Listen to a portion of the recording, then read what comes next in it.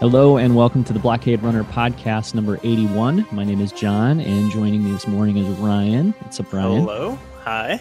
Yeah, it's been a couple of weeks since we've recorded an episode of the show, which we were being remarkably consistent there for a stretch. We had weekly episodes for quite a while, and we've fallen off, but we're back now today with episode number pretty 81. on me for that one. I'll own that. Last weekend was kind of my fault. Okay, yeah, we did have plans to record last weekend, and then that fell through, and that was because your life got a little busy, and so that was okay. But even the week before, we didn't make plans to record that week, so I think it would have happened. But we've been trying to put out episodes more frequently, and and I've been enjoying that, so we'll probably do that. But it's been a couple of weeks, and here we are. So we're back, and in those couple of weeks, there's been a bunch of news and just stuff happening. So this episode is going to be kind of just catching up with what's been going on in Star Wars.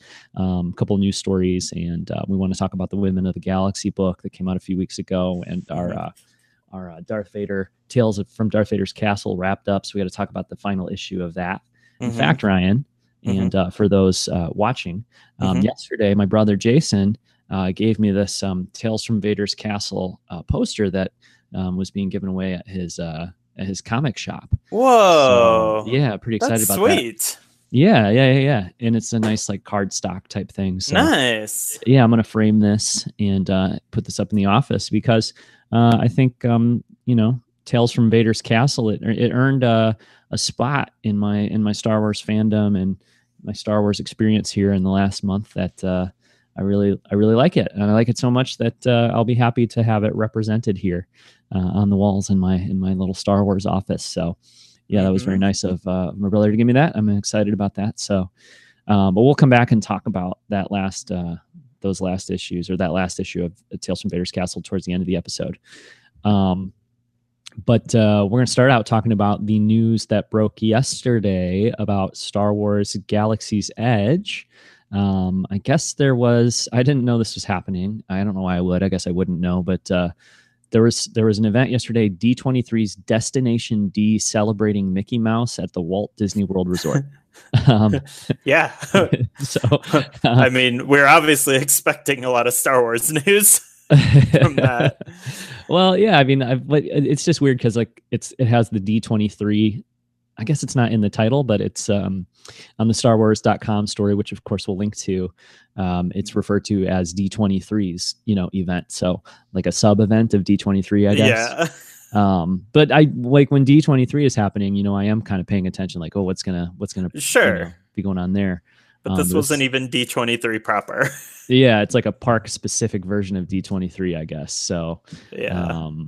But I think, the biggest thing happening in Disney parks right now, at least for us, is Galaxy's Edge. But I would think for everybody, right? I mean, this is a brand new park opening up at Disney World and Disneyland. It's a pretty big deal.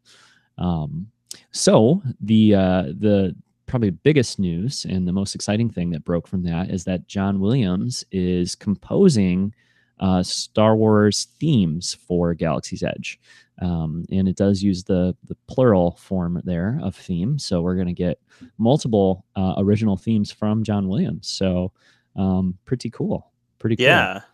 I don't think, was this known previously? Did anyone expect this? No, I didn't. I did not. Yeah. I mean, it makes a lot of sense because I guess, you're walking through the park and you're going to be hearing music playing, all over the place. But there's so much great Star Wars music already from John Williams. It's kind of like, yeah, I just figured, I guess I hadn't even thought about it, but I assumed that they just use old music, previously existing music. I wasn't expecting there to be new themes.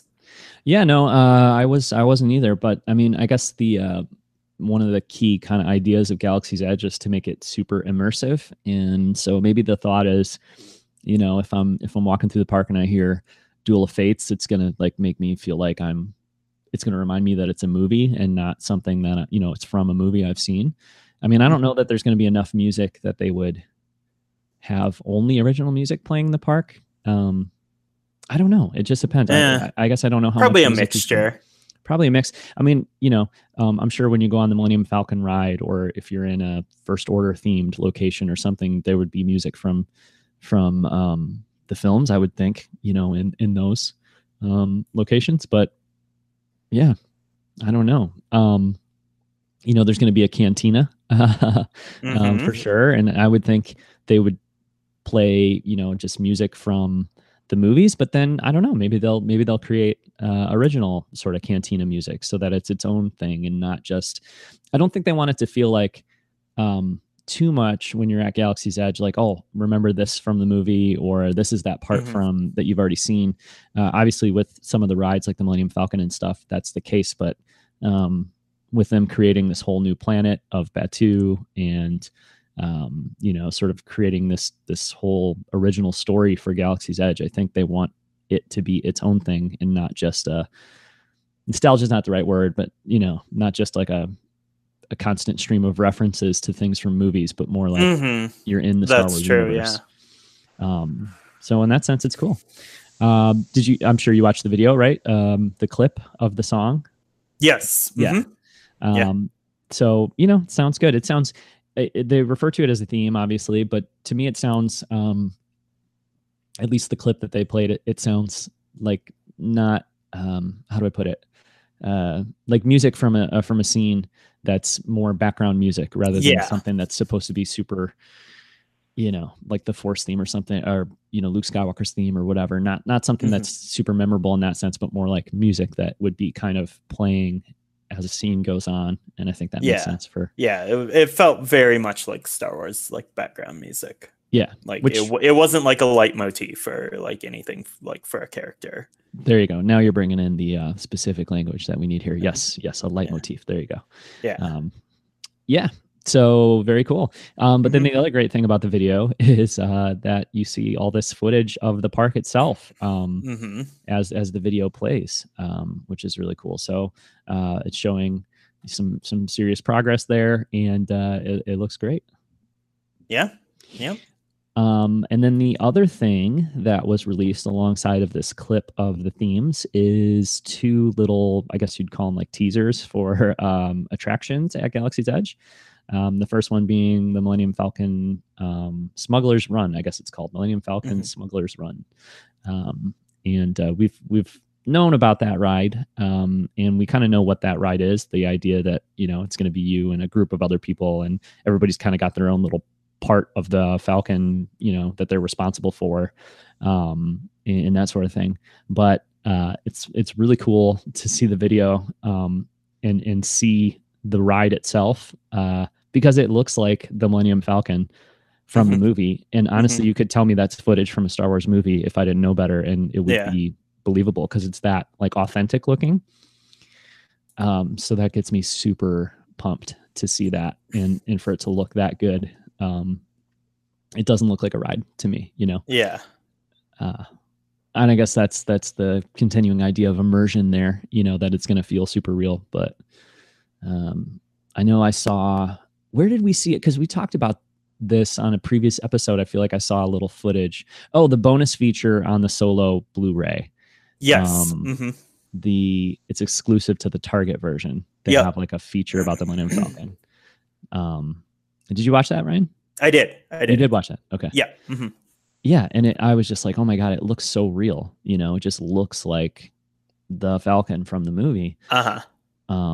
And so, yeah, definitely continuing to feel that way with this footage. And then the other thing I wanted to bring up too, I think they're using very similar technology to what they use when they shoot the films, the cockpit scenes, and they have like that was part of that little bonus feature too on the Solo Blu-ray, the way that like when the actors would get into the cockpit, they already had the pre-recorded like hyperspace. Yeah, you could watch the videos. Yeah. Or whatever on there. Yeah. Well, yeah, and just when they were there, like when they were gonna,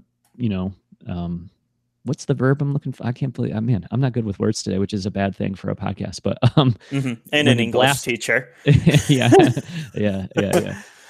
But I've accepted that. But when they blast into hyperspace, when they burst into hyperspace, when they do those things, when they just like go, when they go into hyperspace, they would see that, they would feel that, and that's like super cool. And I think it seems like it's going to be that same sort of thing. So, hearing Donald Glover be like on that bonus feature, oh yeah, I felt like, it seemed like we were going into hyperspace. Like we're going to get to have that same feeling and that same experience in Galaxy's Edge. But yeah, and like the technology it's like a wraparound screen, correct?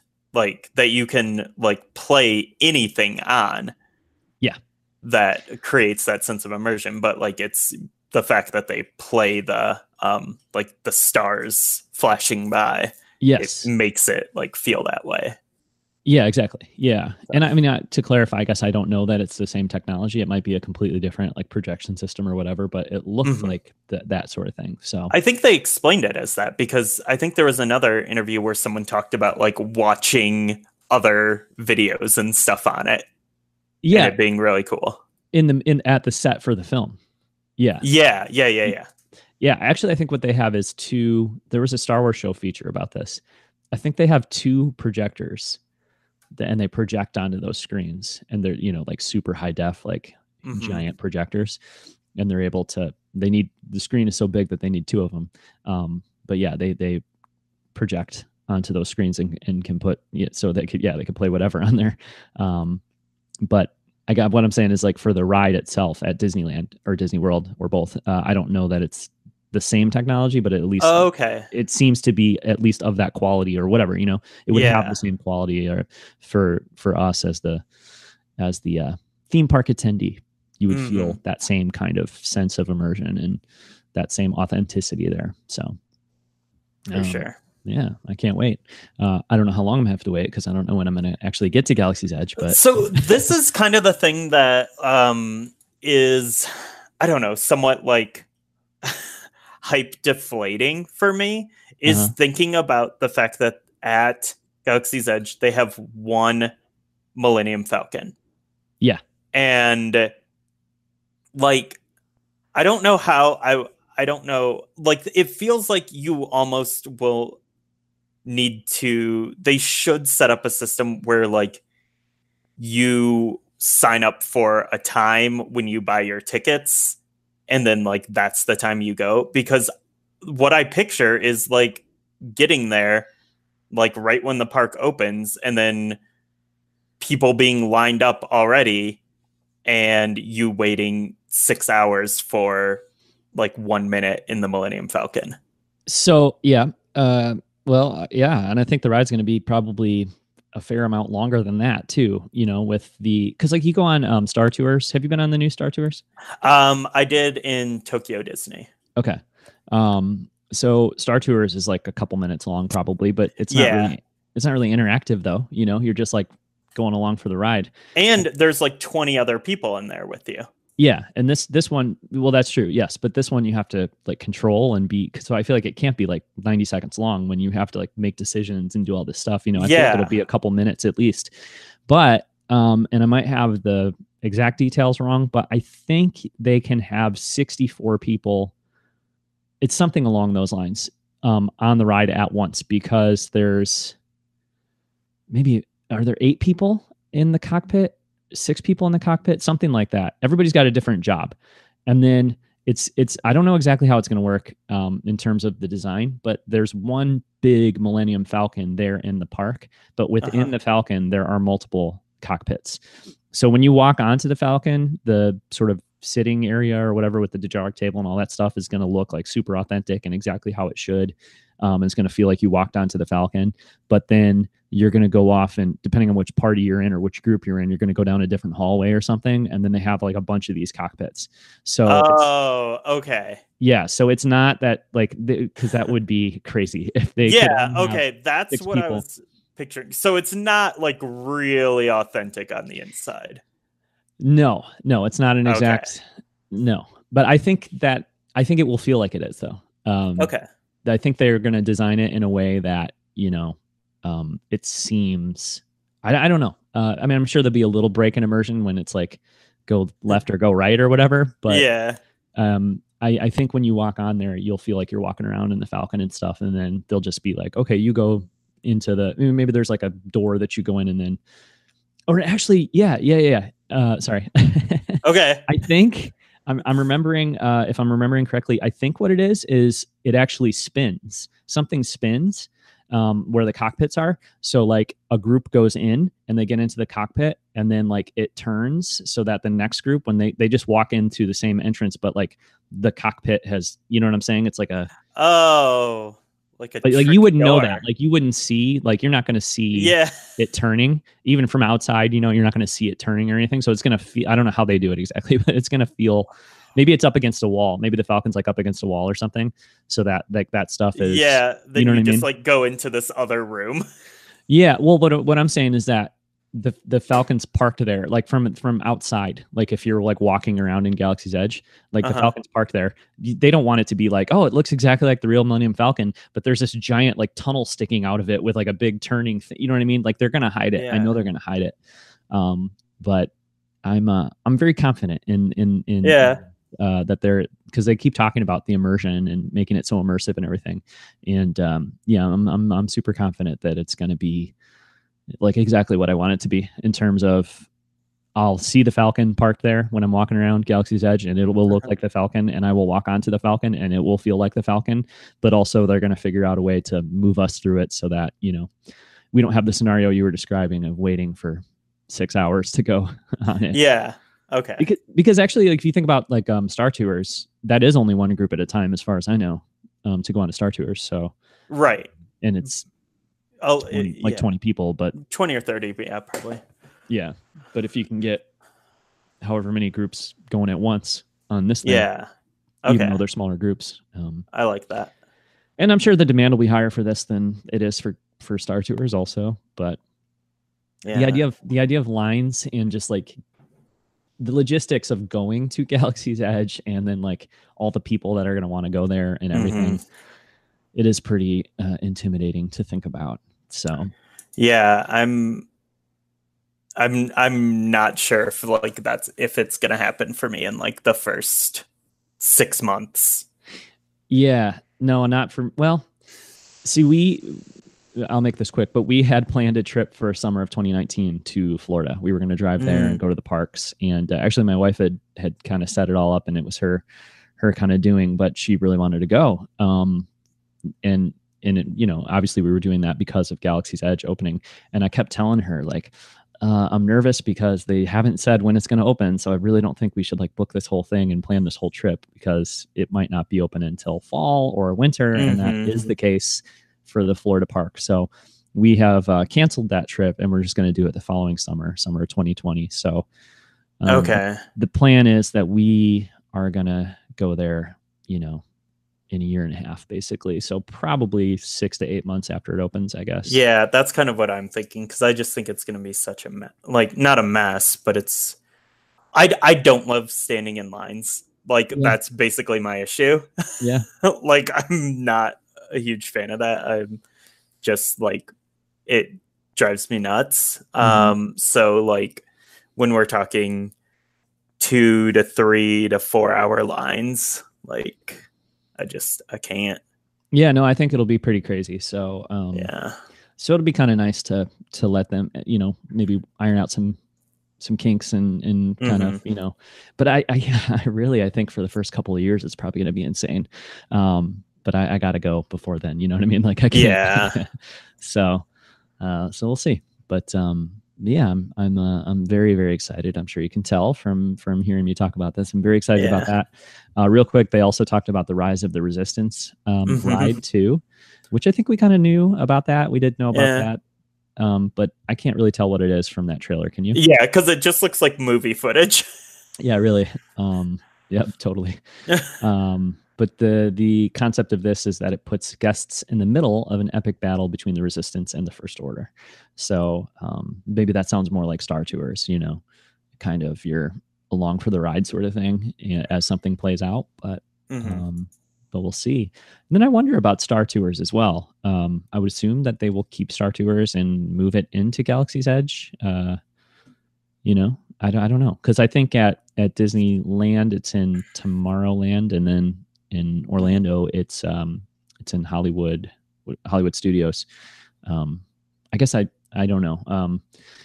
I should have gone to this D23 Destination D thing, because I'm actually not even sure what's going to happen with Hollywood Studios and Tomorrowland and all that stuff. But I hope they keep Star Tours, because it's really fun, and I think it's got a lot of life left in it myself. So we'll see. Yeah. But yeah, I think that's that kind of covers it for Galaxy's Edge. Unless we're missing anything there, Ryan. No. Okay. Well, the other giant news from the last 2 weeks is the fact that Bob Iger announced this Cassian Andor live action series. It came out of nowhere. Yeah. But although earlier in the day, I did see that they were doing their financial earnings call or whatever it is. And we usually do get a Bob Iger reveal, an announcement. He'll just sort of drop that on those earnings calls. So that works for me. We can look forward to those. And he came through this time with the Cassian Andor live action series announcement. So, yeah. It's a pretty big deal. I'm a huge Cassian Andor fan. And so I think this will be great. I like Rogue One quite a bit, but I think my favorite part of Rogue One is that I really, really liked all the characters. And I've heard the complaint about that movie that, it's cool. It's a cool movie, but I didn't feel attached to any of the characters. I've heard a lot of people say that over the years. That's crazy. And I feel like it's almost the opposite for me. Like, the Darth Vader scene is cool and stuff, but like what I really like is that all of those characters are great and I care about them, And Cassian Andor is one of those for sure. So it's going to be a rousing spy thriller set in the formative years of the rebellion. So obviously, Rogue One is set right before New Hope, so this will be before that. So yeah, definitely early days of the rebellion. I don't know what a spy thriller will look like exactly. I mean, I guess it makes sense because he's on all these covert missions from Mon Mothma or something all over, or from it will look just like Star Wars Resistance, which is also a spy thriller. Yeah. Well, if that's the case, then it'll be like Cassian Andor like stumbling all over the place, like tripping over his own feet, going like this all the time, being like, "Oh no, BB-8, what do we do?" Which, for the record, I love Star Wars Resistance. Yeah, I'm super enjoying it. I've seen more episodes than Ryan has, and I really like it, and I feel like it's just getting better with every episode, actually. So I've been low key trying to pressure him to catch up on those episodes because they've been really good. I have like 30. I'm on Thanksgiving break now, and I have like 30,000 hours of various entertainment I need to try to consume over this next week, and it's giving me just like paralysis because I don't know what I should start. I have like 10 video games here, like 20 movies, like 500 hours of like Netflix TV shows, and I've mostly just been like watching wrestling. Yeah, well, so like I don't.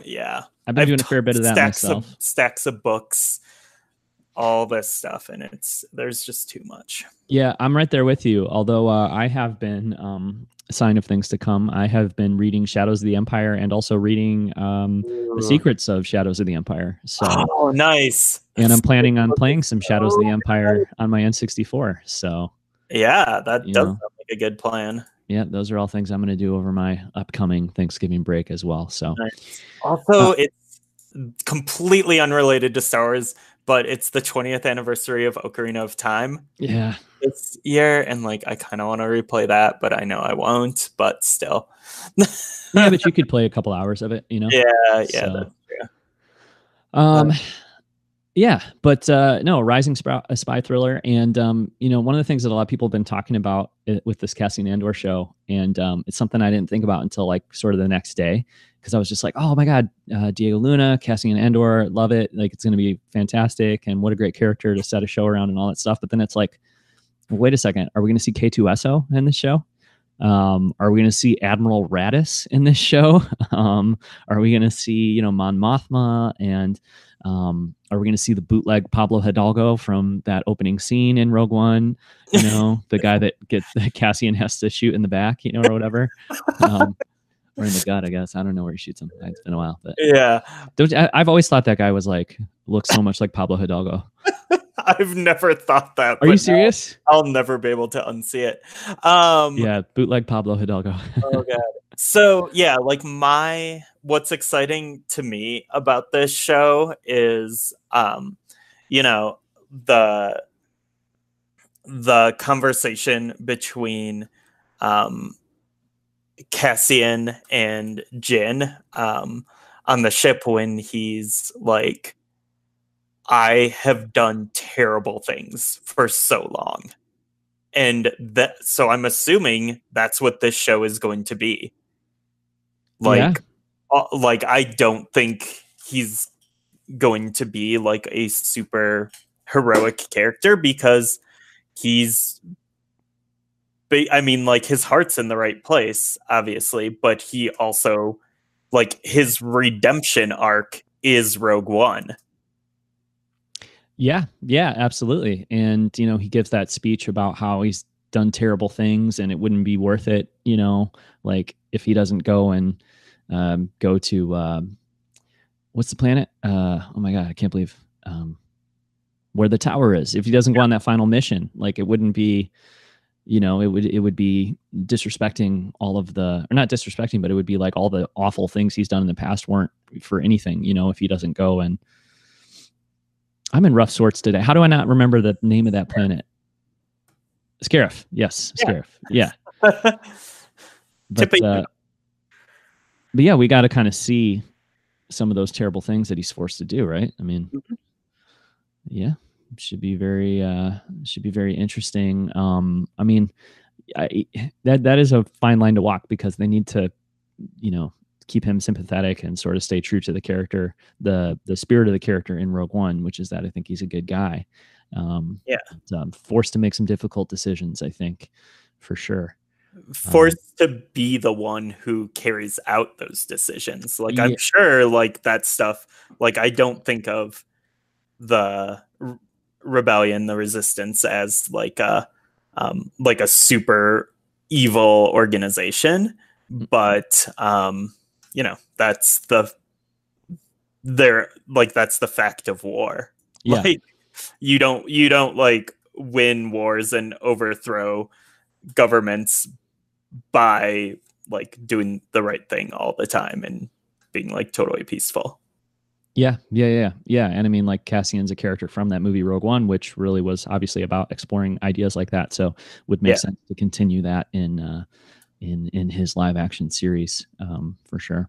So, and a spy thriller, it's like obviously that's the kind of thing where it's going to be great because it doesn't have to sort of do these like huge epic Star Wars kind of stories. It can be more character driven and sort of like smaller plots, sort of like you see on like Star Wars Rebels and stuff. They'll have like a little mission or whatever where they end up on actually there's one like this in Rebels or Resistance as well that kind of seem to always go to like the derelict space station, like the empty space station, like oh, it's been attacked by pirates and like are there any survivors? And like there was like multiple episodes like that on Rebels, I think, and there was a really good one on Resistance 2 weeks ago, I think. But something like that, like little stories that they can tell, self-contained sorts of things, and it should be great. And Diego Luna, I mean, he's fantastic. So yeah, I mean, I can't wait. I'm really excited. I think probably more excited for this one. I don't know. I guess maybe I'm equally excited for this and The Mandalorian, but yeah, there's stuff that is really exciting about both, I think. But this was like great news. I love Rogue One, and it's cool to get like more stories set with like these characters and in that like time period. Yeah, for sure. So you'll be subscribing to Disney Plus? Well, obviously, yeah. Not really much of a choice. Yeah, it's true. This one I don't think will. I assume The Mandalorian will launch sometime next year. I don't think this one will launch until at least 2020 because they're not going to start shooting it until next year. So yeah, that's fine. We're going to have probably as much Star Wars as we can handle next year in 2019. So I think it'll be fine too. We can handle a lot. Yeah, that's true. Yes, we can. Yeah. But you're behind on Resistance, so I don't know. Can you? So I've probably read more books than you, though. That's true. Yeah, you're probably right. That is true. I've also fallen super behind on the comics. Yeah. So, yeah. It's hard. I can't keep up with all my nerdy interests. Yeah. I like too many things. It's a problem. That's true. Especially with so much wrestling happening this weekend. But cool. Well, yeah, I mean, this is gonna be very exciting. I think we'll find out about the Mandalorian at Celebration next year, and we'll probably have to wait a while for some Cassian news, but I think that's maybe okay. a teaser or something. Yeah, maybe see some art or something like that in a panel. Maybe they'll do I bet they would do a panel about, content coming to Disney Plus. So maybe a panel that covers Clone Wars and Mandalorian. Well, I don't know. Clone Wars probably get its own thing. Maybe they'll do a panel that covers the Mandalorian and like a little bit, 75% Mandalorian, 25% Cassian, something like that. Yeah. Cool. But actually, we don't know anything about any of the talent involved other than Diego Luna. So. Yeah, that's super interesting. Yeah. We don't know who's like writing, who's directing, all that stuff. Yeah. And it's, I guess sort of last thing before we move on from this is that it'll be really interesting to see going forward how many announcements like this we get and how many, versus like a schedule for films and sorts of, that sort of thing. Mm-hmm. Because I just feel like the Boba Fett movie, like the Mandalorian show, makes so much more sense than a Boba Fett movie. We're never going to get a sequel to Rogue One, and I don't think it makes any sense to make a prequel movie to Rogue One, but a series like this makes a lot of sense. But like an Obi-Wan show, I think makes a lot more sense than an Obi-Wan movie, honestly. So I think that would be a more likely announcement in the future than an Obi-Wan movie myself. I guess we'll see. But yeah, with some of the drama and some of the missteps in terms of announcing films and trying to get these like films working in a way that that they're happy with, I could see more and more Star Wars content going in this direction rather than films. So yep, I'm totally okay with it because I think there is a very good case to be made that Solo would have worked better possibly as a long form TV series. But but then I guess the other side of that coin is that there's the opportunity to make like $1 billion on a movie in the theater, and I'm sure they're going to make a lot of money on this streaming service as well, but they're going to want to keep making huge money at the movie theaters as well. So I'm sure we'll get a nice balance, but a good mix. But that's what the saga films are for. Because but they're ending, Ryan. There's only one left. And then no more Star Wars movies ever. No, but that's true. No more Star Wars saga movies for at least a decade. I'm thinking though. So no more Skywalker saga. Yeah, that's true. Okay, that's true. But we need Rian Johnson's trilogy of movies to come in and be the next like sort of epic Star Wars story. And I guess that feels more. Yeah, I guess those will be sort of the saga films. I don't know.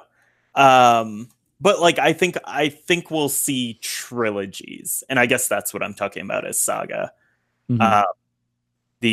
But like I don't think we'll be getting these like one shot anthology films anymore. No, I mean that stuff is going to move to the streaming service.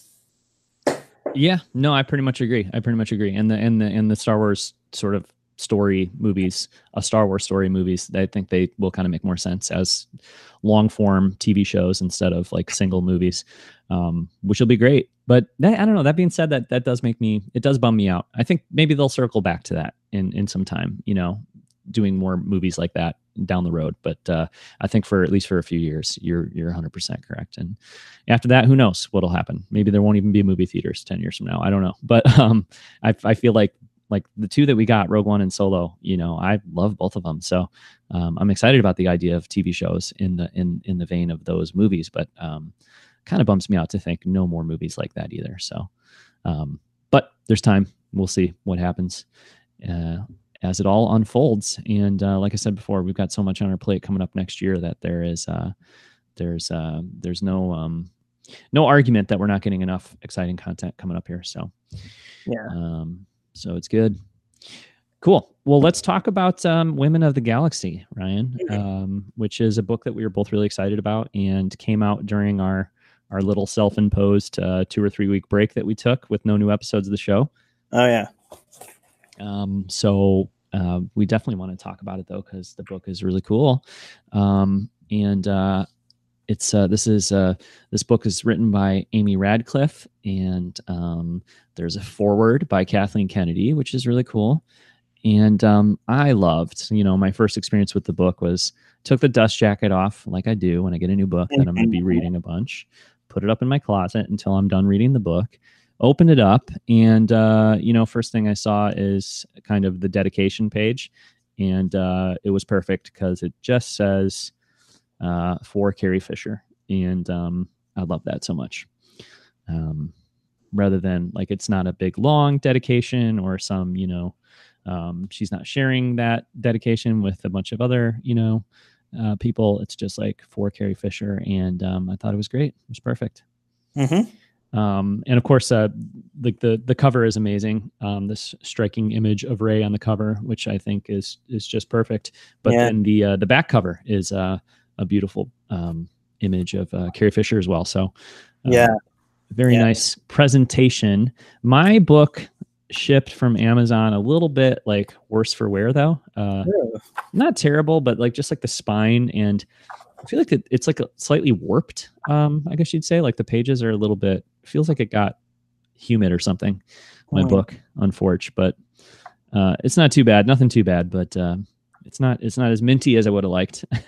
Is yours nice and minty? Yeah. Oh, good. And it's such like a great feeling book. Like it's such a good size, and like the page quality and the texture and the way the cover feels, and even the way the dust jacket feels like is just fantastic. Yeah. I think so. Yeah, absolutely.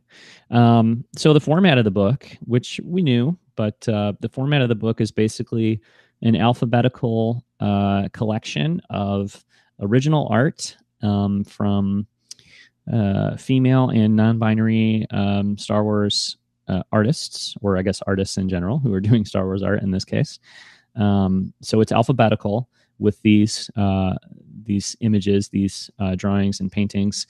But then it also has a write-up from Amy Radcliffe about each character. So that's sort of the setup of the book, and it's about 230, 250 pages, something along those lines, 230 pages, I think. Yeah. So I don't know about you. My favorite entries are the ones that are film characters. And it's because the ones that are film characters, or even a character like Ahsoka, who's not a film character, but is, obviously in the Clone Wars and in Rebels and stuff, that gets in, those ones get more into the creation of the character and the way the actor brings that character to life and that sort of thing. So those are my favorite entries. The ones that are not sort of like film characters, like right now I'm looking at the entry for Aunt Z from Resistance. Aunt Z's pretty good, so shout out to Aunt Z. I do like this one. But it's really just like a summary of her character, what she's kind of about. But then when you get to the ones like, Leia or Rey or, any of the film characters really, or like I said, like I'm looking at the Hera one, same thing. It gets into Vanessa Marshall and how she kind of brought that character to life. So there's just more kind of interesting content for those characters than the ones that are, sort of from like the comics or a novel or something like that. Yeah, but I can see that. That being said, it's, I think it's really nice that this is a collection of all of those characters. I'm definitely not advocating that they should, only focus on the film characters and cut the other ones out. It's just, as far as the book goes, the ones about those film characters are the ones that I'm, kind of most interested in reading. So, but it's really like it's kind of a reference book too. It's the kind of thing where if you want to look up some info about a character, or if you want to remind yourself about some of those smaller characters and who they are, you know, you can pull this one down and there'll be some great art associated with it. And then either a quick write-up or maybe a lengthy write-up, depending on which character we're talking about. So that element of it is really nice too. Yeah, I think the art is kind of the highlight for me.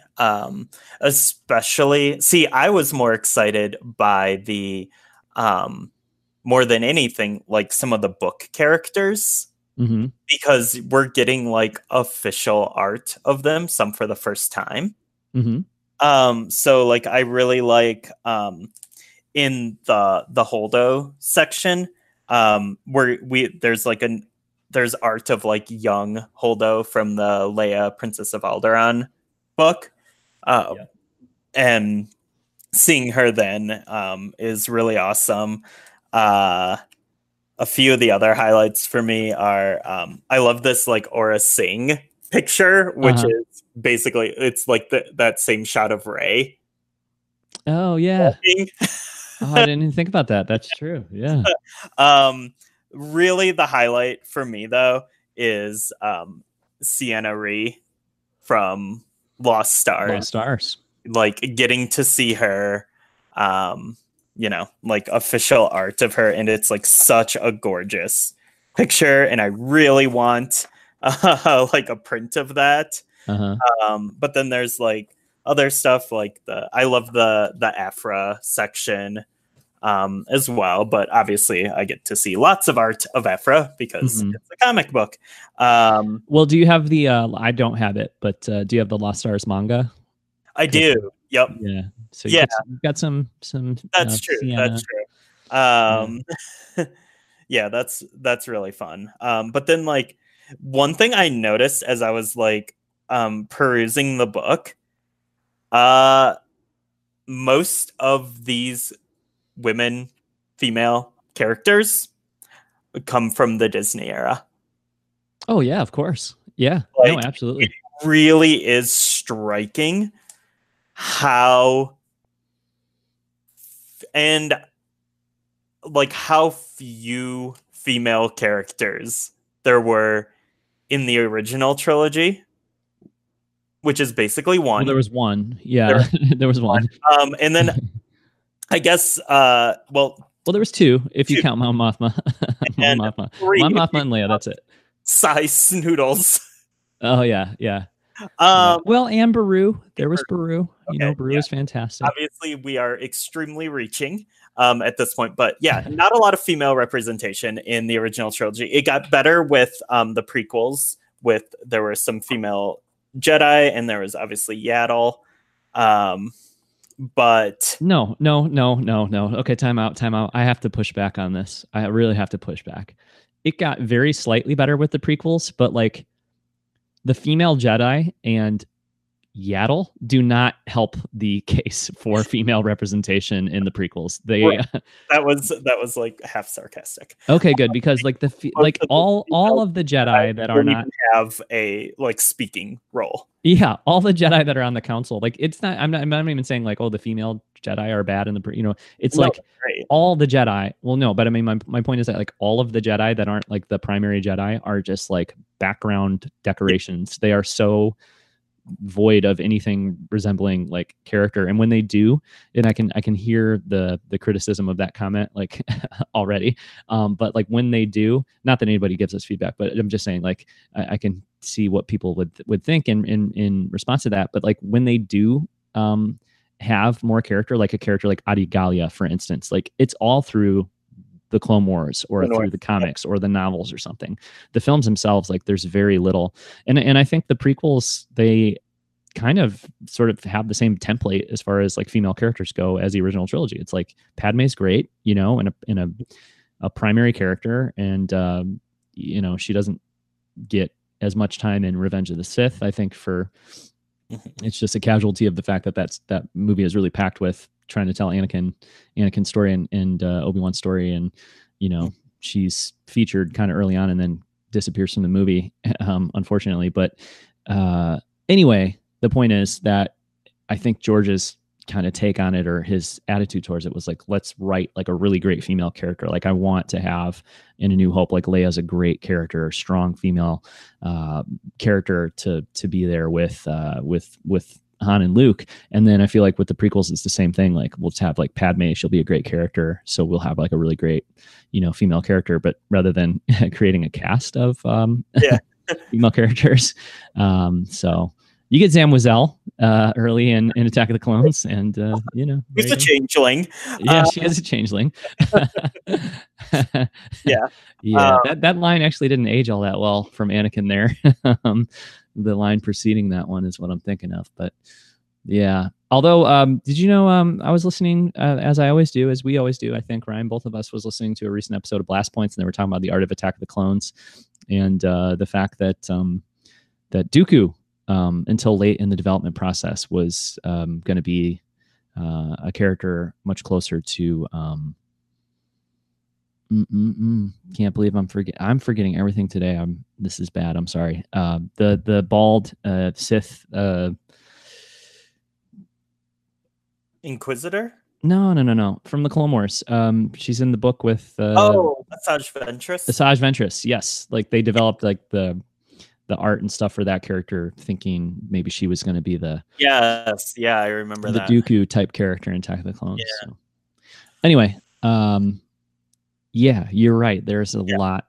Most of the female characters, or many of them in this book, are from the Disney era. Absolutely, and they are awesome. Mm-hmm. Like it makes me happy because like every time I turn the page and get to one of like these new female characters, is like I was just like, oh yeah, I want more of them.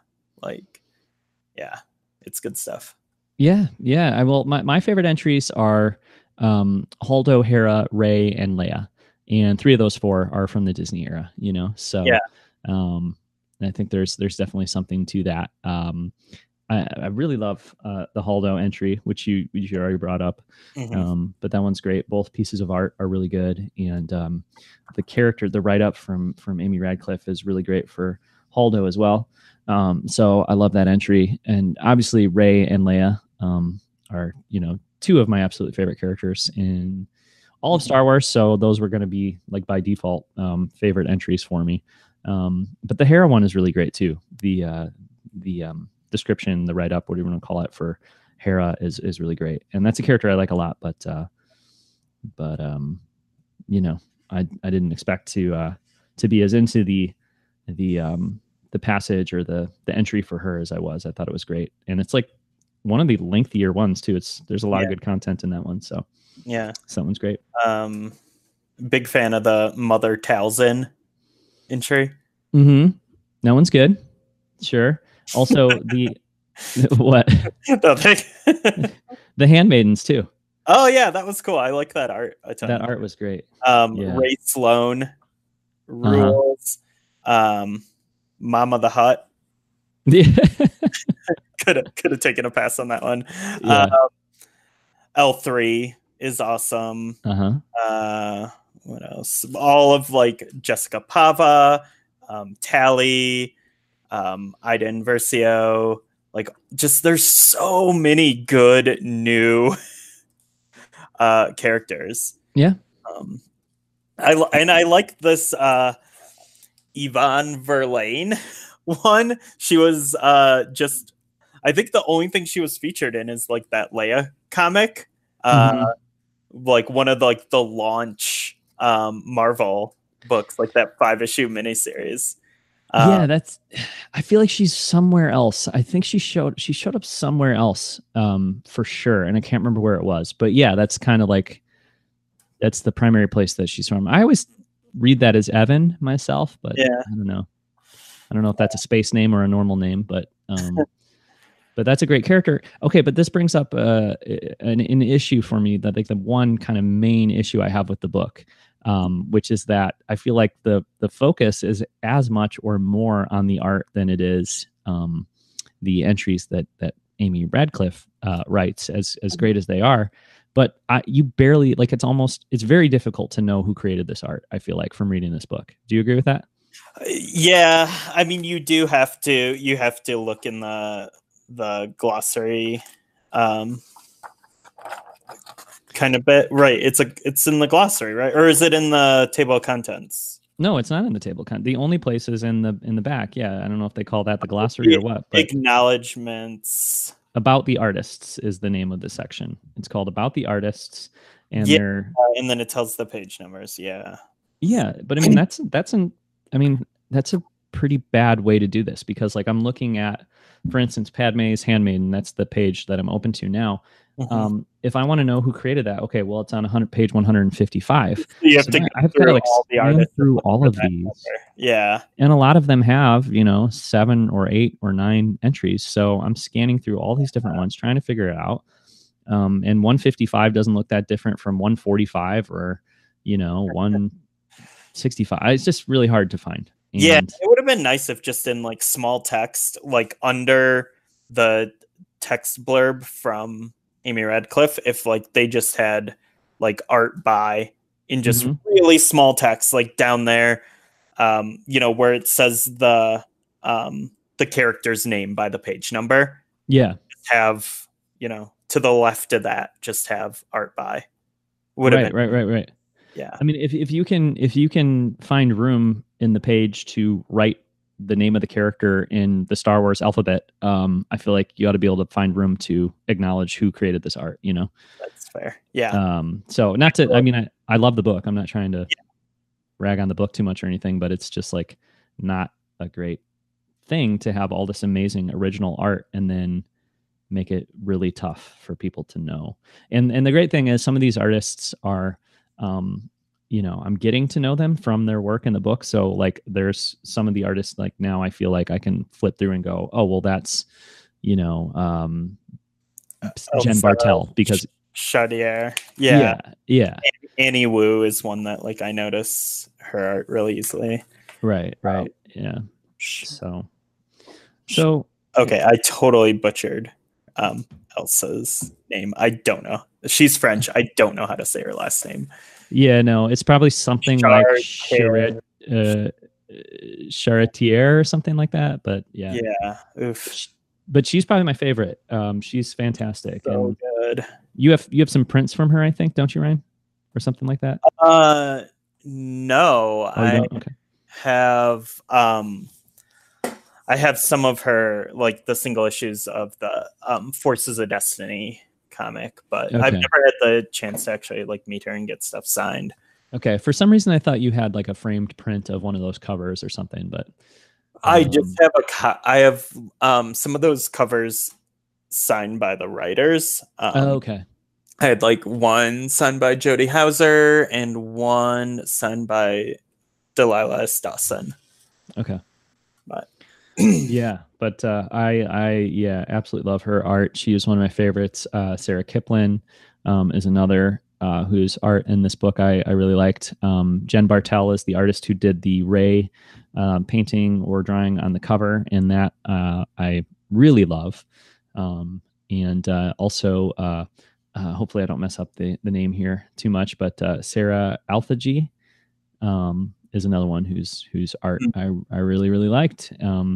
But to kind of put together who these artists were, I had to, kind of use the About the Artist and then flip back to these pages and like go back and forth. And, it was a little tricky, but those are some of my favorites from the book. So I think it would be great if Disney or who published this one? This is one from Chronicle Books. Disney or Chronicle or somebody, if they did a print series, that'd be great. Like I would love to get a couple of prints to hang up from this book. So, and that seems like something that would probably be pretty successful. I would think would be popular. So, yeah, I mean, I'm wondering, I'm hoping that the artists like retain the rights to their art and can make prints. And to like just even sell like individually at cons and stuff. But I also know that that's a tricky area with working with Star Wars, because when I met Phil Noto, like he had Marvel prints, but I was like, are you ever going to do any like any prints of your Star Wars art? And he's like, I can't really. Ooh. Wow. Even the stuff that like sometimes he'll do something and just like post it. Like for instance, our Twitter image, whatever you call it, AVI or whatever, for 2 years now has been a Phil Noto drawing of Leia. Yeah. I don't think he was not commissioned to do that or anything. He didn't create that for a cover of a comic or anything. So yeah, like, even those he can't sell. That's a good question. I don't know if he had. I don't know if he had done any of his like fan art. Yeah. At the time, but I don't know if it's part of like his Marvel contract, because there are some people like Christy Zulo who did she did a Forces of Destiny cover, but she also does Star Wars fan art that she sells as prints. But like when I talked to Phil Noto, he was like, "Yeah, I can't sell Star Wars art, basically." Yeah, well, that's interesting. And that was also like 3 years ago, so things may have changed, but I'm not really sure what's going on there. But I would love to, God, if artists from IDW and Marvel could have tons of prints. My God, there are so many I would buy. Yeah. Yeah. Yeah, that'd be great. That'd be really good. And I guess like Star Wars doesn't have like an official store anymore, like a StarWars.com or Star Wars Insider like store or shop or whatever you want to call it. Because it seems like, back in the day, like with Star Wars Insider, when they had that catalog of products you could buy like straight from, Lucasfilm or from the magazine or whatever. This seems like a perfect candidate for that, like you could buy a series of prints from this, or individual prints or whatever. It would be really cool. But anyway, it's a great book. I'd rather buy prints from artists than from Lucasfilm, though. Well, okay, but I mean, sure, that'd be great too. But I guess my point is, not everybody, including myself, I don't do this. Like, I don't really go to comic cons and like meet artists and get like prints signed and stuff. You go to Celebration, like. Yeah, well, okay, that's true. That is true. But my point is that if there was a more kind of mainstream way of selling these, like, it's not like those artists are not going to make money on that stuff as well. I guess they'll make more if they're selling their own prints, but I think it would be a good thing, because I think that they would sell more. Okay. It would be nice to have like an additional avenue. My fear is just that like the artist wouldn't really get paid for that. Okay. Which I feel like is a lot of times the case. And being a comic artist or writer in 2018 is super unsustainable, and you have like no insurance and all this stuff. And I want life to be better for these people who create this stuff that's great for us. Because if your series just gets unexpectedly canceled, then that is like a source of income you were relying on that is no longer there, as is the case with the Shadow of Vader series. Yeah, that sucks. Completely canceled. Yeah. Okay. Well, let's wrap up the show here by talking about a couple of comics items, including the fact that Shadow of Vader has now been completely canceled. I kind of saw the writing on the wall when they were like, "Oh yeah, he's out," and what did they say they were going to do? They fired him from. I don't know what they said, but the 4 and 5 were up in the air, right? Issues 4 and 5 of that series were up in the air, like what was going to happen with them. And I was just like, are they going to bring in a different writer or whatever? Yeah, it would have just been. I mean, they created that mess for themselves, but there was like no way that was going to be good, if they because a lot of people would want to maybe buy the first 3 issues because those are the Chuck Wendig ones, in support of him or whatever. But then it's like, really, you're probably more supporting Marvel than you are him. But then like, I'm not gonna like, I would have wanted to read those first 3, but I wouldn't want to read the ones that were written by whoever they hired after they fired him, like. It just would have been a bad scene all around, I think. It would have been like watching Solo. If I thought Miller and Lord were fired for like a really ridiculous reason. Because no, that's totally fair. Yeah. Then I probably would have had some really conflicted feelings about Solo. No, but I mean, this is just like kind of what I was saying. Like, this sucks because there were obviously there were sample pages like of this book that existed, and there were covers and like all this stuff that like people had, put. So obviously there's like colorists and letterers and pencilers and like all of these people who now just like don't, like, that project fell through, and now like they're not getting paid for that after putting in like effort. Well, I would assume I mean Chuck Wendig got paid for writing those comics, I'm sure. Like, I don't think they don't get paid until the comic is released, right? I mean, if I would assume he got paid to write those comics. Be for like all the issues. Yeah. For work they have not done yet. Yeah, I guess that's true. And probably, who knows if like people had turned down other projects because they're like, I'm working on this Shadow of Vader thing. Mm-hmm. And like I don't know exactly how but then it's also like part of being like in comics is also exposure, and every time you get a book on the shelf, that's like more exposure for you, and like people checking out your stuff because it's Star Wars, and then they check out other stuff. And I don't know, it just, there's like human effects to pulling a move like this, because like one dude at Marvel didn't like a tweet, like all of a sudden like 6 people's futures are like in jeopardy. Yeah, and that sucks. It definitely sucks. That totally sucks. The whole thing is lame. It sucks for the people involved. It sucks for audiences or readers, because that would have been probably a great series, and now nobody's going to read it. So yeah, it just sucks across the board. Yeah. So what doesn't suck and actually rules is Tales from Vader's Castle #5, which released on Halloween, and it's been a couple weeks now, but it's a pretty cool conclusion to the series there. And if you hadn't heard previous episodes we did on that series, it was a 5-issue series from IDW, kind of in the Star Wars Adventures line, that features a group of smugglers, or no, when we had this conversation, they're part of the rebellion, right?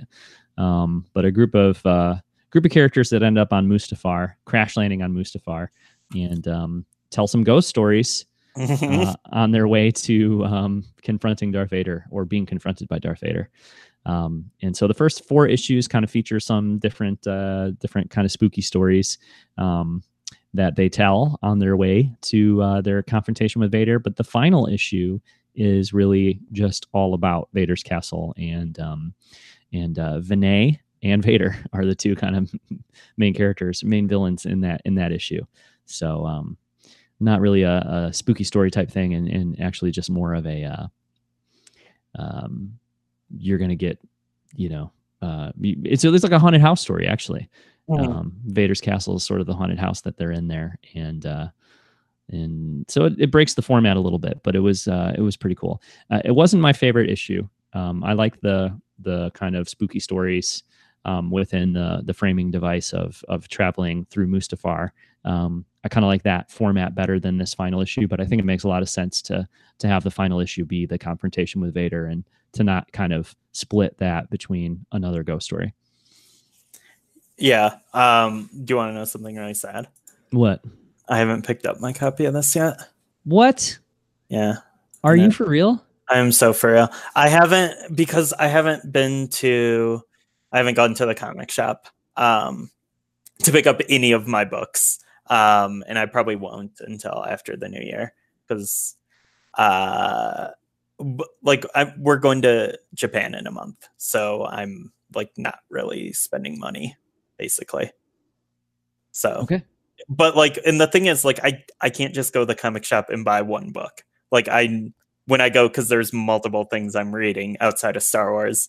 And so it would, every week's a $20 trip. So I got to just wait until. So when you get back from Japan, you're going to make like a $300 trip to the comic book store, basically. Yeah, pretty much. Like, whoa. Okay. Yeah.